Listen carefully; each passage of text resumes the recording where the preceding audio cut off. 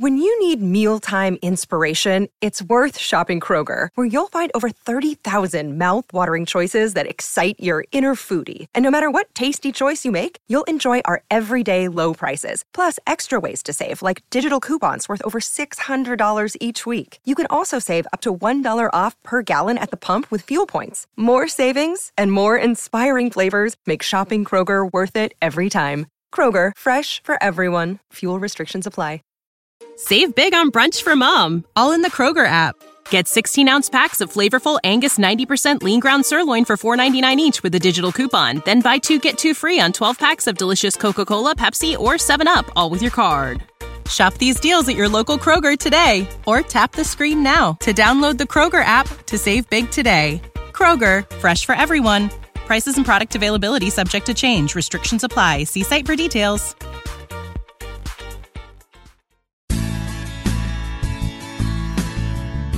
Just gearing up, Dan. Gearing up for the holidays. We're coming up on it soon. I have to finish my Christmas list because everybody's saying, hey, I still need one more idea from you, Dad, or, whatever. My parents are like, I still need some ideas for you. And I'm like, I don't know, just get me chocolate. I'm just happy with chocolate or food, I'm so easy. Always the easy choices. Absolutely. Yeah, it's going to be an odd Christmas season. We just went into another lockdown here, so it's a different Christmas for sure, which is unfortunate. Yes, but we still have Positively Trek here. Welcome, everyone, to the show. I'm Bruce Gibson with Dan Gunther, and we have a special guest with us today. We have Ben Robinson, who's the co-author of Star Trek Voyager, A Celebration. Ben, how are you doing in planning the holidays?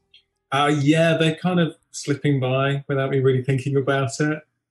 Same problem. My mother's saying, what do you want? I don't know. just say chocolates.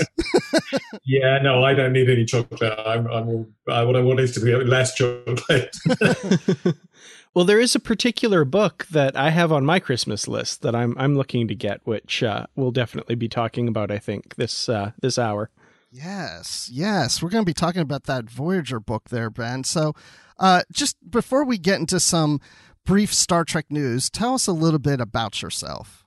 This is a difficult thing. I am in charge, I guess, of all the Hero Collector stuff for Eagle Moss. So that involves a lot of Star Trek stuff. We make all the diecast ships, publishing a lot of books at the moment.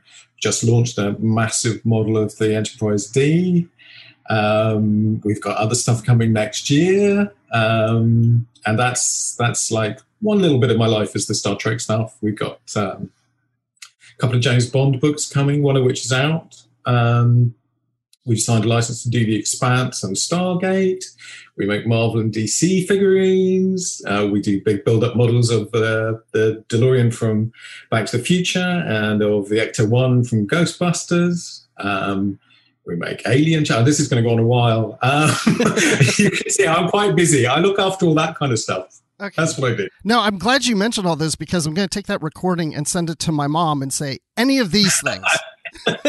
Yeah, any of them. Just go to the Hero Collector shop. Just go to shop.eaglemoss.com. Oh my God, this is like an advert. But yeah, we have quite a lot of stuff that might make people's Christmases better. I hope so. Yes, I think so too.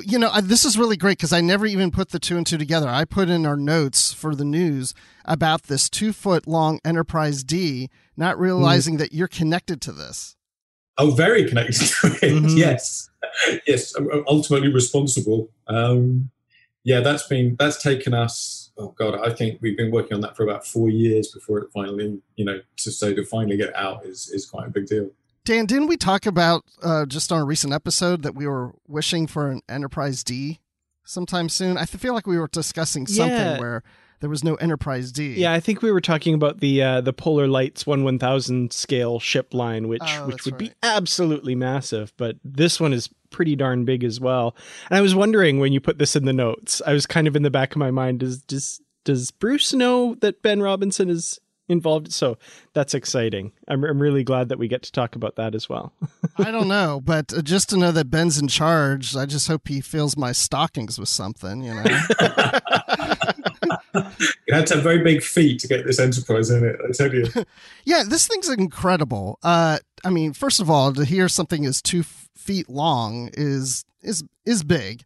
But then 2 feet 3 inches. Oh wow! So, yeah. Tell us how this works, because this looks very involved, and you mail out pieces by pieces, little sections every month, and it can take up to 30 months to build this. Yeah. So what you're building is something that is the sort of closest comparison, I guess, would be like the Anovos or the QMX models. So this is a really big model. It's mostly made of metal, which is unusual, makes it very heavy. And you get it in bits that you put together yourself, but it's actually very easy.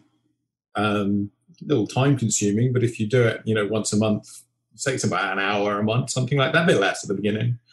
And you put all the pieces together, and it basically you either screw them in or slot them in. It's all kind of push fit, that kind of thing. And the lights the same. You just thread the lights into the right place and all that. And it's pretty. I mean, I guess you've seen the pictures. It's a pretty impressive thing when it's finished, and it is quite doable. It just it's just rather than asking someone the way that QMX would have done for like $10,000 in one hit, we kind of figured that was pretty difficult for people to find. I certainly never had $10,000 to spend on any one thing on myself. Whereas we figure, for the same kind of money that people spend on coffee a month, I guess, you can end up with this.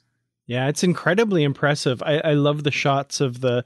I guess there's a couple of different prototypes used in the shots here, and after all is said and done, it will light up. Is that right? Yes, absolutely. Yes. Oh, beautiful. It's full of lights, and you actually put the windows in yourself, so you can choose which windows, which rooms have got people in, and which ones haven't. I guess. Wow. That's pretty cool. Yeah, I'm looking at this in trekmovie.com. They covered it, and they got a lot of the shots in here. And they say about Dan Curry, who was the VFX producer for Next Gen, Deep Space Nine, Enterprise, Voyager, saying that such good quality that they could have used it on some shots on the Next Generation. That's that detailed and looks that good. Yeah, Dan's a good friend of mine, so I've just published a book with Dan as well, which is all about Dan. And I was showing it to him just as like we were having a personal call, and he was, "Oh wow, that's really great. We could definitely have used that on the show." Yeah, the artistry of Dan Curry, right? That was the book. Yeah, I haven't gotten a look at that one myself, but it's again on my list. I don't know if anybody will get that for me, but So there are a lot of Star Trek books out at the moment. Actually, I mean, a lot of very good Star Trek books. Obviously, we published a fair number of them, and I've written one of the ones we haven't published. But it's a good time for Star Trek publishing, I think. Well, and also with this model kit, as each piece arrives every month, it comes with a guide, so you're kind of getting a little book with it with some interviews and some insight. Yeah, you get. One of the things I've always felt Star Trek has lacked is like really in-depth episode by episode companion. So, Larry obviously published the Next Generation companion years ago. But it's not got anything like the kind of level of detail that I think people would enjoy. So as well as instructions, you will get this kind of in-depth episode by episode guide to Next Gen as well, which, I hope will guide people on the odd rewatch. I think that's a big thing now, obviously, because everyone can stream stuff. So rewatches are the thing, I think. Yeah, I think back in the day, I used and we've talked to Phil Ferrand years ago, but I used the Star Trek Nitpickers guides as episode guides because those were a little bit more detailed than some other stuff. So yeah, it's good to get other resources for sure. Yeah, well, over the years, I've talked to pretty much everybody who was ever involved in Next Gen. And then actually, well, I say pretty much everybody. I'm filling in a few gaps this weekend, actually. But it's nice to go back over that material and to put it all together and to realize who we'd never talked to and to catch up with them. It's interesting. The first season, obviously, sadly, I've got a lot of the people who were involved in the first season of Next Gen are dead, but I did talk to a lot of them before they passed. So it's a good thing to put together. It's interesting what doesn't exist as well. I think when you stop to think, you sort of think, oh, actually, there isn't that, which going back to the Voyager book, it's interesting is that, there's never been a really good Voyager book, I don't think. I mean, it's not quite fair. There's the Creating the Future, the book that came out, meant to come out when the series came out, actually comes out around about season 3 or 4, I think. So it's got a lot of stuff about 7 in it. But yeah, it's nice to be able to go back and fill in some of the gaps. Yeah, and I'm looking forward to the Strange New Worlds book when that series comes out, because that's part of our news. So I just want to touch on 2 quick news items, because I want to get into what you were just talking about, the Voyager book and some of the other things you guys are doing. But it looks like production, at least pre-production, has started on the Strange New Worlds in Toronto. There's a sign out that says cast and crew testing area, and this was tweeted out by nationtrek.com or at Nation Trek on Twitter. That's NACION Trek. And I remember seeing this for Discovery season 4 season 4 a few months ago. I can't even keep track anymore. Yeah, I know. So I'm excited about Strange New Worlds, Ben. What do you think? Yeah, I'm excited for Strange New Worlds. I mean, I know I'm very wary about what I can and can't say about it, because I know a little bit about it. I know a few guys who are working on it. It sounds very much as if it's going to be pure Star Trek. I think, when they came back with Discovery and with the whole streaming thing, it was kind of inevitable that there was going to be a big storyline. It was going to be a season with a story. And then I think with Picard, Patrick was very insistent that Picard was not Next Generation season 8. He wanted it to be different. It was going to different directions, I think, very successfully. But to get a show that is just like, this is just Star Trek. There's like a different planet, 8 every week, some kind of moral dilemma or neat science fiction idea at the heart of every episode. That's a kind of Star Trek that I will certainly be very pleased to see on air again. And probably a whole bunch of really cool new ships, too, that you're not allowed to talk about. I can only hope there will be a whole bunch of cool new ships. I will find out a little bit before everybody else, but not that much before. What happens at this stage is that they might intend something, and then as the scripts develop or as the effects develop, that might not quite be how it works out.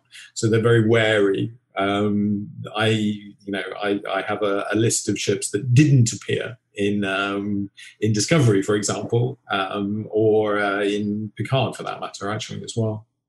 So at this point, there's lots of stuff that might happen. And then equally, there are things that get added at the last minute as well.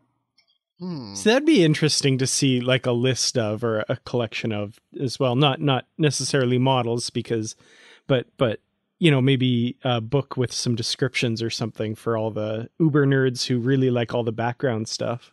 Well, we do one of the series of books we do, Designing Starships books, which go through like the whole design process. And quite often you'll find that something turned out very differently to the way it was originally envisaged. Or there are sequences that get dropped. So at the end of Star Trek Beyond, when the new Enterprise is being built, there were meant to be like a bunch of ships flying around it. Or they were meant to, is too strong a word, but they were planning it at one point, and then they dropped it. So in the book, we have designs for 4 or 5 ships that never got made. So there's a lot of that stuff over the years. And we've made models of some of them, of the concept ships. So we did Rick Sternbach's Voyager concept, which he got as far as building a study model of, and then the producer was like, can you make it a bit curvier? There's that. We're just doing Jim Martin's, one of Jim Martin's Defiant concepts. That will be out in the middle of next year. Oh, that's cool. Yeah, I love all that kind of road not taken stuff. Absolutely. Well, another news item, and this is the last news item before we get into everything else, but Chuck Yeager passed away on December 7th. And in 1947, he was the first pilot to exceed the speed of sound. This was important for me to put in here, not just because of his contributions, but also that he does appear in the opening title sequence to Star Trek Enterprise. He's the gentleman you see walking towards camera from his plane, the Bell X-1. And, as I think about the fact that he has this plane in the shot that's in the beginning of Enterprise, and we see other vessels, have you guys even considered making models of those? Yeah, we have. We talk about it every now and again. Actually, to be fair, we haven't really looked at space planes, though that makes a lot of sense. We talked about things like the Enterprise space shuttle, and the International Space Station, those kinds of things. It's a little bit complicated because there's some kind of additional licensing to be done with NASA. You had to get their permission, you had to give them a bit of money and all that kind of stuff. But yeah, it's definitely on the list. It's one of those things we kind of, it's never quite made it above the middle of the list, if you know what I mean. They keep coming up with new Star Trek shows, so they always get to the front of the list. Or like the Orville jumped ahead of NASA somehow. And another thing, of course, is Chuck Yeager's been honored in other ways by Star Trek over the years. There's been a few ships named after Chuck Yeager, one of which is this kind of weird Deep Space Nine, deep background one that has actually become one of my absolute favorite ships. So, and I have the Frankenstein ship. Yeah, exactly. I love that we get models of those kind of really strange out there stuff, like not even just the concept ones, which are kind of really out there, but even the ones that you see for a few moments in the background and that kind of thing. And the Jaeger being one of them for sure. Yeah. And then there's the Jaeger class as well. The Buran Lorca ship is Jaeger class. Oh, that's right. So yeah, obviously, in fact, all those Discovery ships, John Eves is a massive space plane, X-plane buff. He loves all that stuff, and he'd actually met, I think, most of the X-plane pilots, and has been sending them, in fact, little models, our models of the ships, and going, "This ship was named after you, buddy." So that's cool. There is definitely a connection there. Well, I saw a new Voyager in Discovery, a future version of Voyager. Yeah. Maybe we'll see a model of that sometime. I think that's extremely likely. Yes, the Voyager J. Yes, that would be great. Very cool. I have questions about detached nacelles, but I'm sure you're probably tired of hearing that. I'm not sure I have answers yet. We're working on it. Let's put it that way. We've got some. I think everybody can imagine we're going to have to do it with some kind of transparent material between the main body and the detached part. So, but we're waiting to actually see how well that works. But yeah, that's the plan. But yeah, it's a little bit cruel. It's a bit cruel for us. We're like, oh, okay. I have to say that was my very first thought when they came up with that. And I was like, oh, how are they going to do that?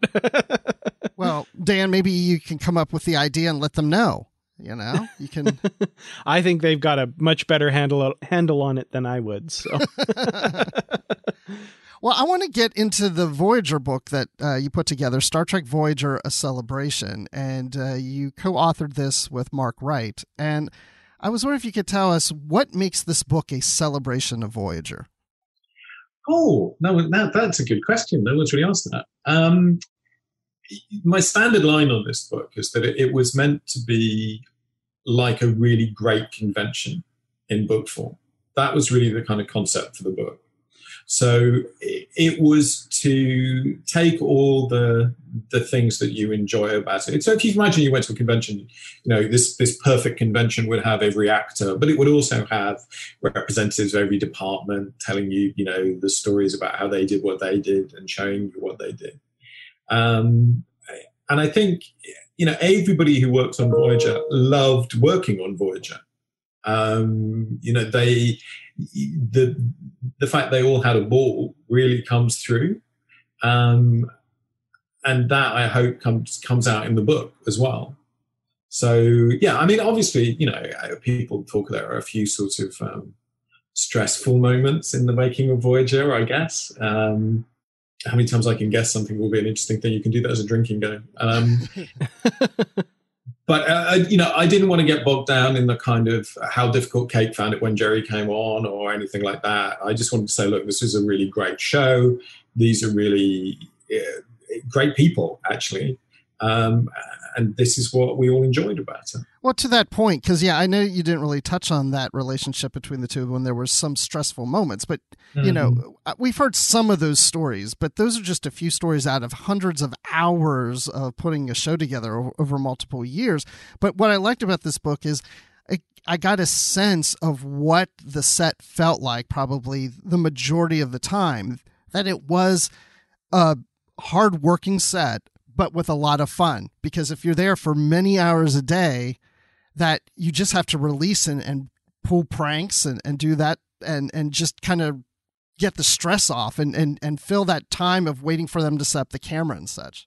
Yeah, the Voyager cast certainly did that more than the other casts. I mean, I think all of the cast, there's, Next Gen, they famously, Jonathan liked to sing. They would sing and dance quite a lot. But the Voyager cast, you've got some quite big personalities there, and you've got some very, very funny people there. And I think they like to goof off quite a lot. But I think they also, you said it, they worked hard. They're very professional. They click right back into it when the camera's turned on. Well, I like how it also mentions how there's times Kate just she's trying to get ready to play a serious role here, and she's trying to fight back, not laughing, and have just almost seriously turn everybody, come on, guys, let's stop this, even though she wants to just bust out laughing. Yeah, she says her lines that she should have been canonized. But yeah, I mean, that side of it is obviously a big part of it. And they're very open about it and very funny about it. I mean, Roxanne said that they were like, naughty children, and she felt now that she's become a professional full-time director, she feels terrible about how they behave as a cast. She's like, Robbie was the same. He was like, oh, the directors must just have been like, oh, come on, guys. But I think, actually they did all snap back into it pretty quickly. As Garrett says, part of the thing with it is that there's a lot of time when you are just running through stuff or rehearsing. It's not like you're fluffing a take or anything like that. Someone's just like, wants to check the lighting or rehearse the camera move, and they have to have somebody there to do it. So while they're doing it, Garrett's doing impressions. So the genesis of this project, how did this come about? How did you decide to move forward with this idea? There are a couple of different geneses, I guess it is, for the plural. So one of the things was that I had always wanted to do a really classic Star Trek book. How arrogant does that sound? I wanted to, I read all the Star Trek books, obviously as I was growing up. So like The Making of Star Trek is like a really classic book about making TV and all of that.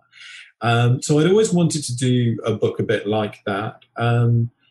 Voyager in particular has not had a big retrospective book.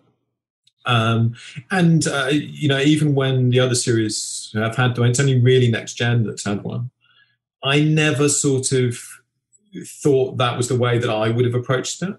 I would never sort of deal with something season by season unless you do it in real depth. If you want to do it sort of like the Deep Space Nine companion, where you're going to be like, right, here is everything you want to know about this episode. Here is, and I talk to everybody and here is everything.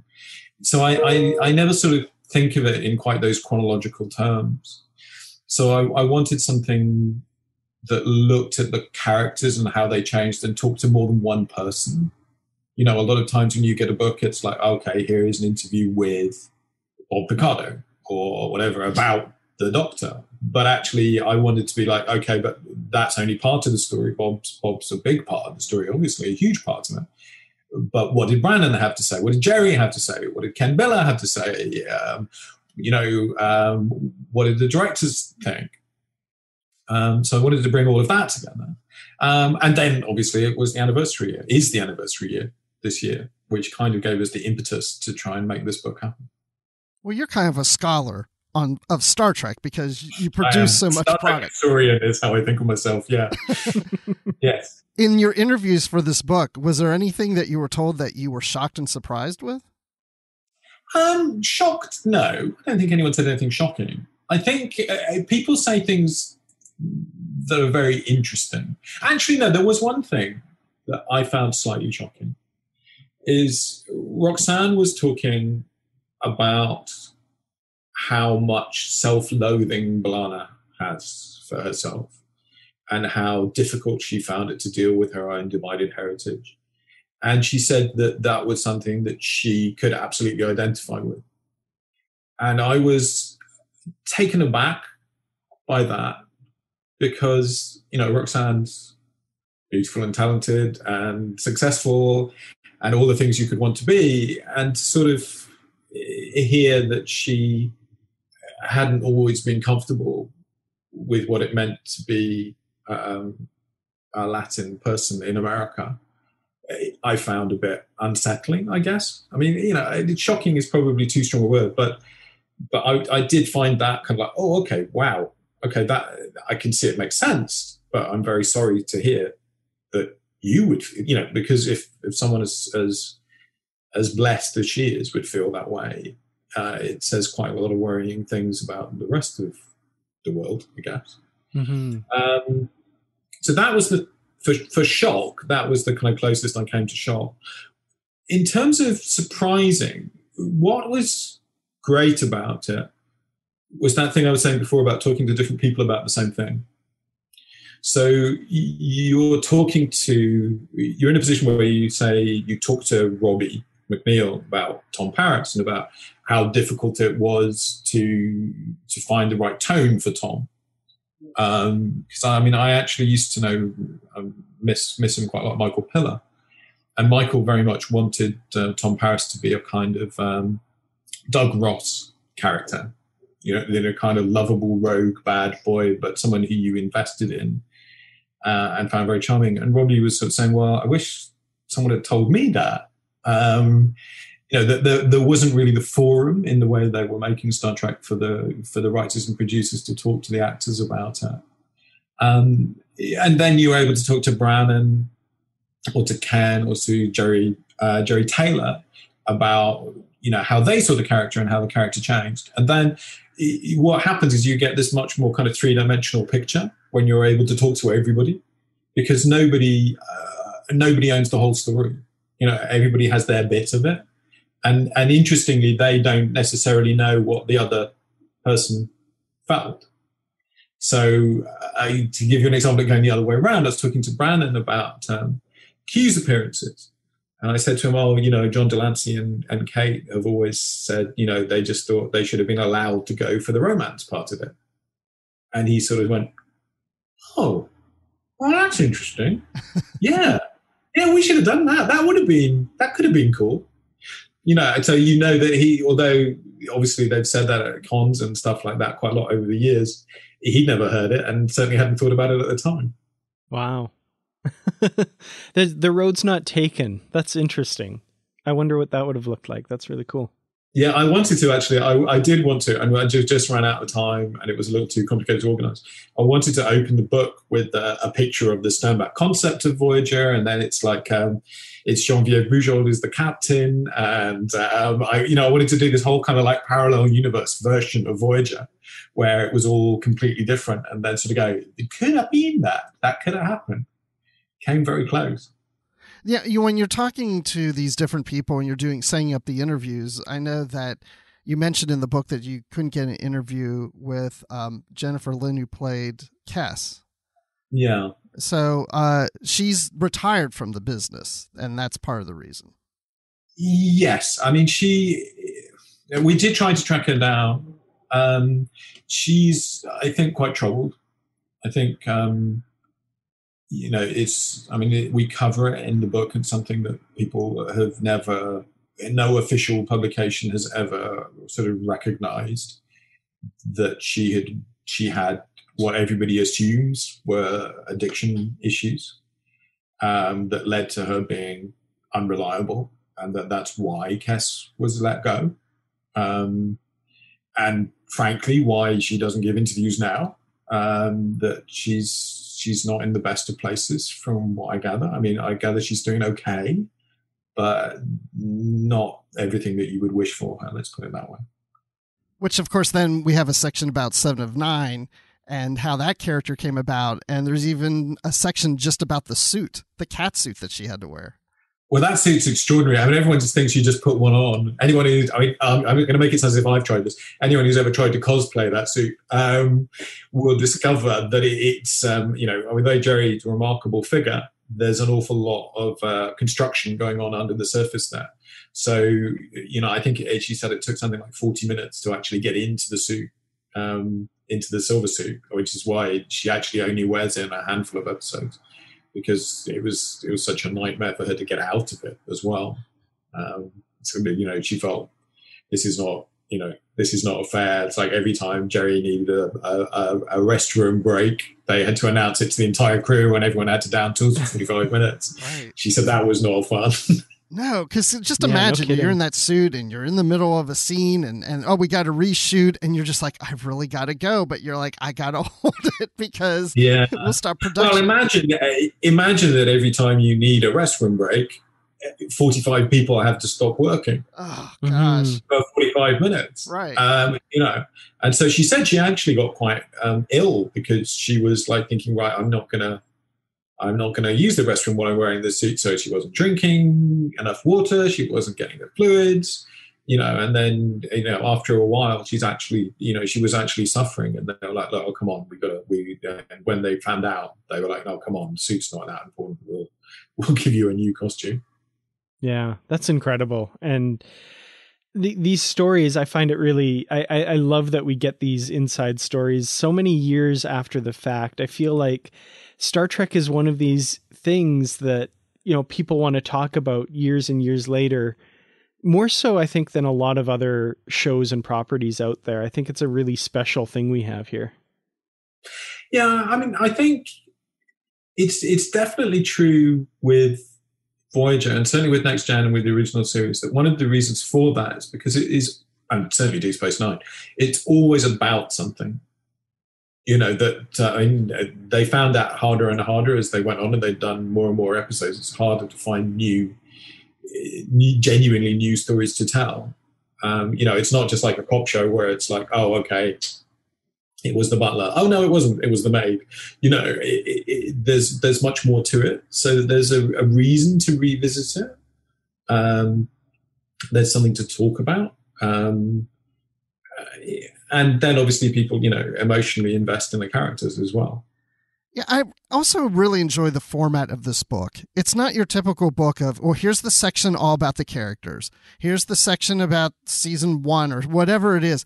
This is the way it's organized. It's, you might get a character study at one point, then a study about an alien, and then the next chapter is about an episode or about how to direct the directors of these episodes, or the cast who learn how to do directing, the visual effects department. All those sort of things are scattered throughout. Tell me how you came up with that organization in the format of the book.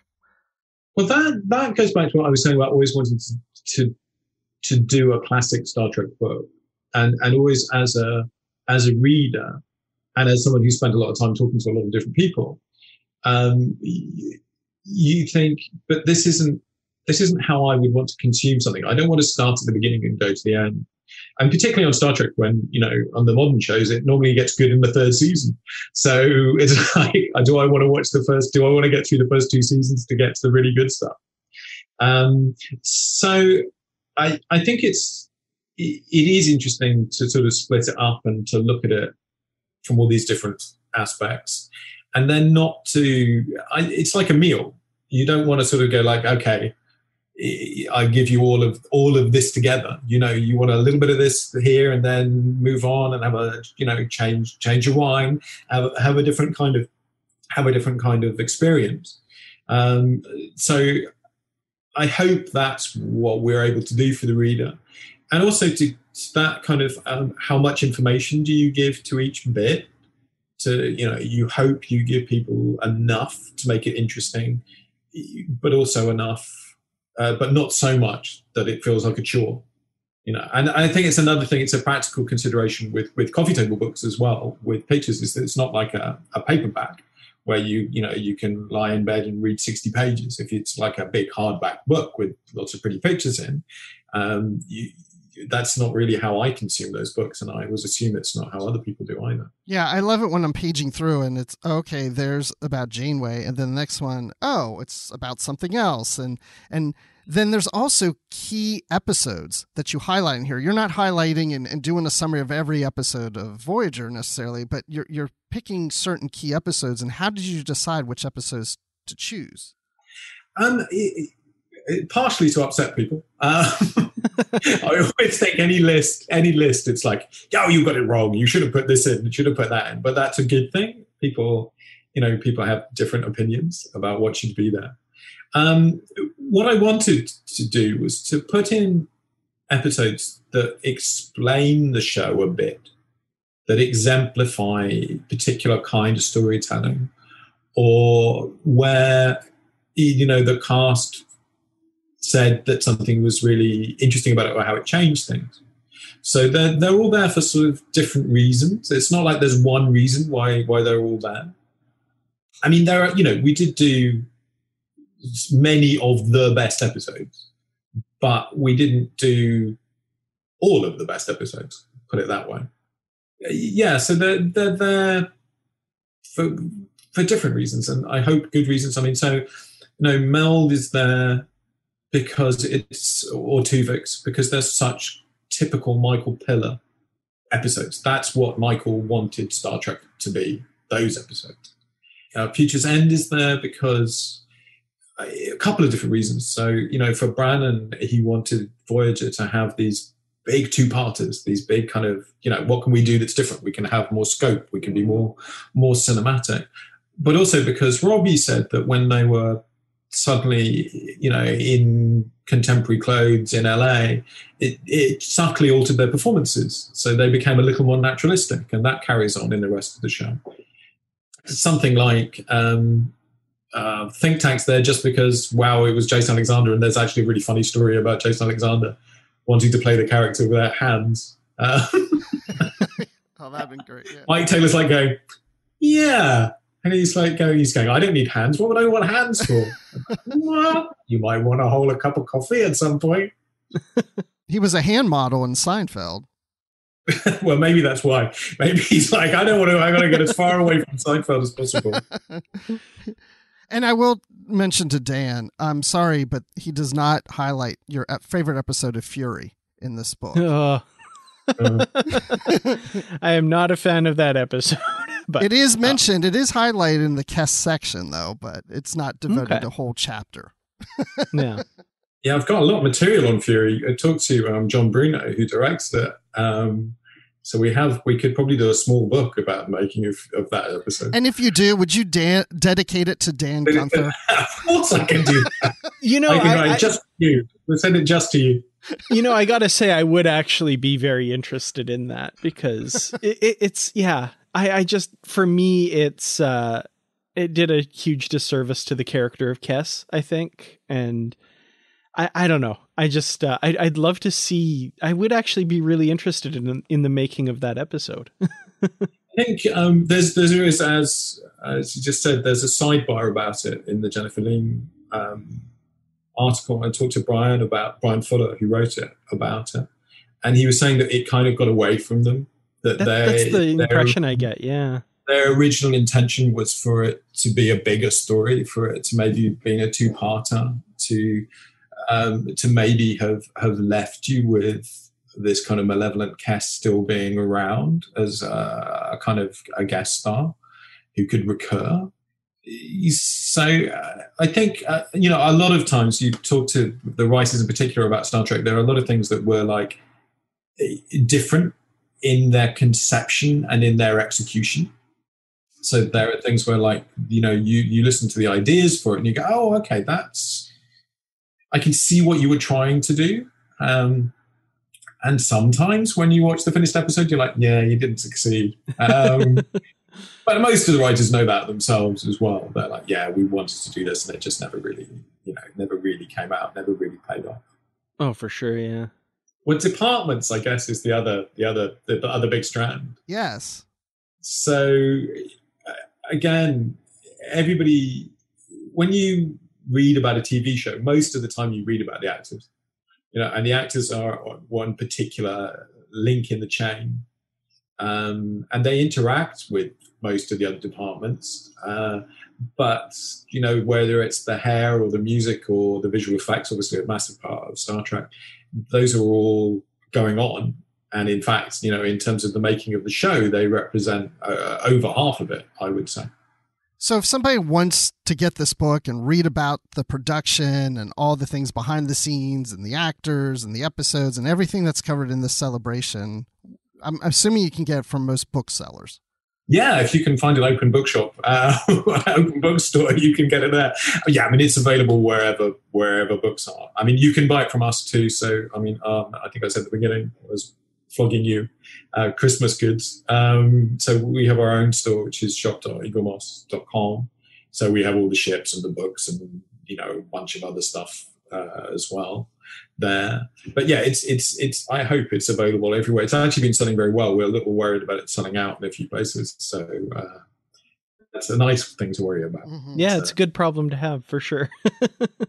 Yeah. What other things are you working on that's coming out soon that you can tell us about? Well, we've got a lot of other stuff out just now, actually. So we just did a cocktail book, which has gone down. We have had it's gone down very well. It's a lockdown thing. A lot of people have been sitting at home making cocktails. That's a lot of fun. And my favorite thing is we did this book. Glenn, who writes for us and who's a good friend of mine, wrote this book, which is called Mr. Spock's Little Book of Mindfulness, which is the idea is how would Spock respond when confronted with the insanity of today, and what could we learn from that? So it takes all these kind of bits of Vulcan wisdom from over the years and tries to apply them to modern life with some, I think, very charming cartoons. And we're doing that on T-shirts and mugs, actually, which we've only just got out. Those you can only buy from us. So there are, I think, there's a particular kind of approach to Star Trek that there hasn't been enough of, and that kind of less obvious, I think, slightly left of field kind of thing. I like to see a bit more of. So I've been very pleased with that. Yeah, Glenn was on a previous episode with us talking about his latest books. Yeah, I love Glenn. I think he's a marvelous man. So we got that. We have an ongoing series of books. So we're doing these illustrated handbooks, which are like botanical manuals. So the Deep Space Nine one's out in January. So we've already got the original series, the Enterprise, the original series Enterprise, as I think of it, but also, as it appears in Discovery. The Next Gen one, the Voyager one, and now the Deep Space Nine one. So that's coming out. Ships, we've got our Picard ships will start up in April. We've got the great big model of the Enterprise D. That's been a big deal, obviously. Finally got that over the line. Still a few little bits and pieces to do on it. And we continue with the other stuff. We're still, making, going to come back with some more of the regular size ships starting in the summer. And then outside that, there's a lot more stuff that's not Star Trek. So like I said, the Orville, we've got that coming back. We've got the Expanse coming out towards the end of next year. Stargate around about the same time. And then obviously we continue to do a lot of stuff with Marvel and DC, which, we haven't been selling much of that in the States in the last few years, but that's coming back in quite a big way. Battlestar Galactica, we're kind of getting to the end of our Galactica ships collection. We just put out a plaque, dedication plaque from the Galactica. Yeah, so we're pretty busy. I don't seem to have a lot of spare time. Well, I'm glad you made time to be with us. Yeah. It's a Saturday afternoon. That's okay. But it's really important because if people don't know about our stuff, then they won't buy it and we won't get to make it. So, it's important for us to get out there and at least tell people about it, obviously. It's like the Enterprise D. I keep people saying, oh my God, that's so expensive. And I just go, look, it's not for everybody, there are lots of people, if you don't want to buy it because you think it's going to be too difficult, then fine, I can explain to you that it's not. But if you don't want to buy it because you don't have the time or the money, then of course not. I mean, no one's trying to force anyone to buy anything. Quite the contrary. We just want to make things that people want. Well, I'm looking forward to seeing everything that's coming out, and I'm assuming Irish Trekkie on his YouTube channel will be showing them all off. I'm a fellow YouTuber of his, and I'm frequently I'm jealous of his amazing camera work and showing off the models and stuff. I get to watch that all the time, so I'm really looking forward to Stargate. I'm a huge Star Trek fan, but I just want to know when I can get a Daedalus because I'm really excited. Well, Daedalus will be first. The Daedalus will be the first thing. Oh, I'm probably not supposed to say that. The Daedalus will be, but yeah, that will be up pretty soon. Well, I say soon. It'll be before, I hope, before the end of 2021. I think it does take people. People have to realize it takes us a long time to do all the research, to source the models, which we have done on this one, and then to get through stuff. And then it literally has to come on a slow boat from China. So, that takes months. Mm-hmm. So it takes a while, but it's all on the way. Excellent. Really looking forward to that. That's cool. Good. I'm glad to hear it. Yeah, just when they're shipping all this stuff in, they can swing by our houses and drop some of that off too. So that would be exciting. Well, thank you, Ben, for joining us. It was really interesting. I was thinking about how you're probably so full of so much Star Trek knowledge that I'd almost want to have you back just to pick your brain because, Larry Nemeczek calls himself Dr. Trek, but I think you're probably like Professor Trek. I'm not, I could compete with Larry. There's a handful of us, I guess, who know more than we should. I mean, I've been very fortunate in that I have worked on these things professionally for a long time.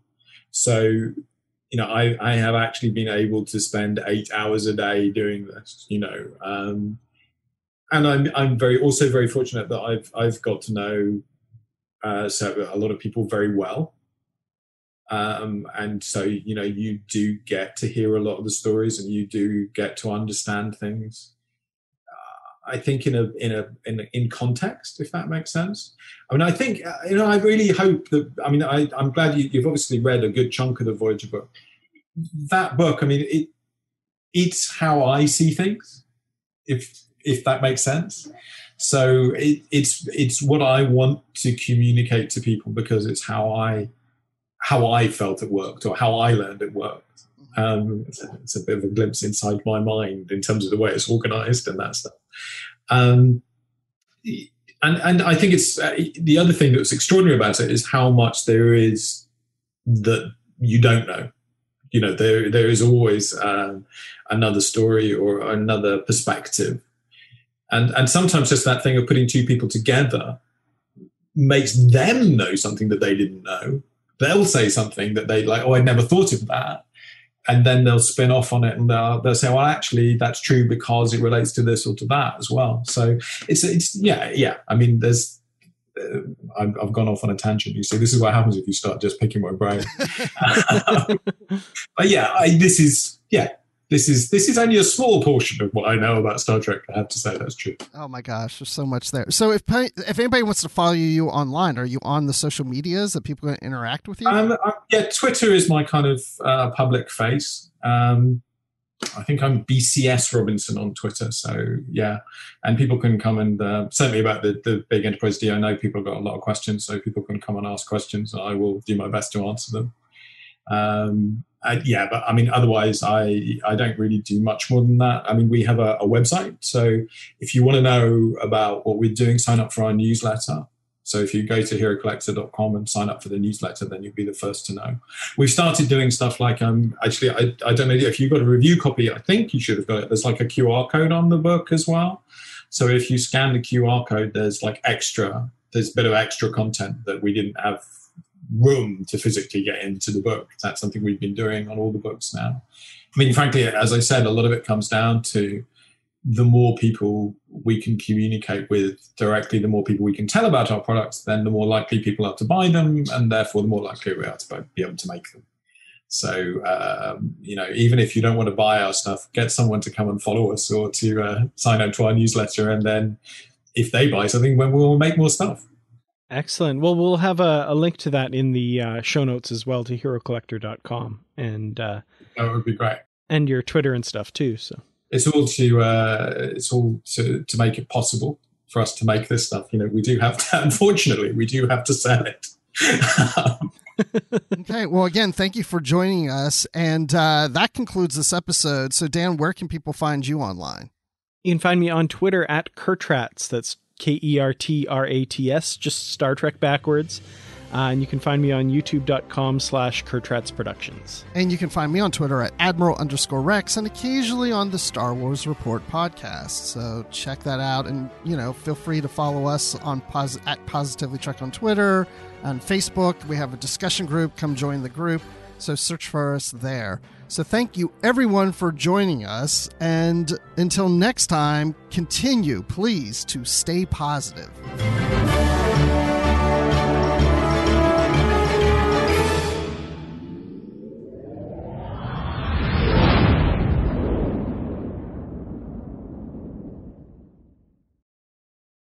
When you need mealtime inspiration, it's worth shopping Kroger, where you'll find over 30,000 mouth-watering choices that excite your inner foodie. And no matter what tasty choice you make, you'll enjoy our everyday low prices, plus extra ways to save, like digital coupons worth over $600 each week. You can also save up to $1 off per gallon at the pump with fuel points. More savings and more inspiring flavors make shopping Kroger worth it every time. Kroger, fresh for everyone. Fuel restrictions apply.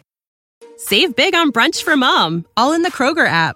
Get 16-ounce packs of flavorful Angus 90% lean ground sirloin for $4.99 each with a digital coupon. Then buy 2, get 2 free on 12 packs of delicious Coca-Cola, Pepsi, or 7-Up, all with your card. Shop these deals at your local Kroger today, or tap the screen now to download the Kroger app to save big today. Kroger, fresh for everyone. Prices and product availability subject to change. Restrictions apply. See site for details.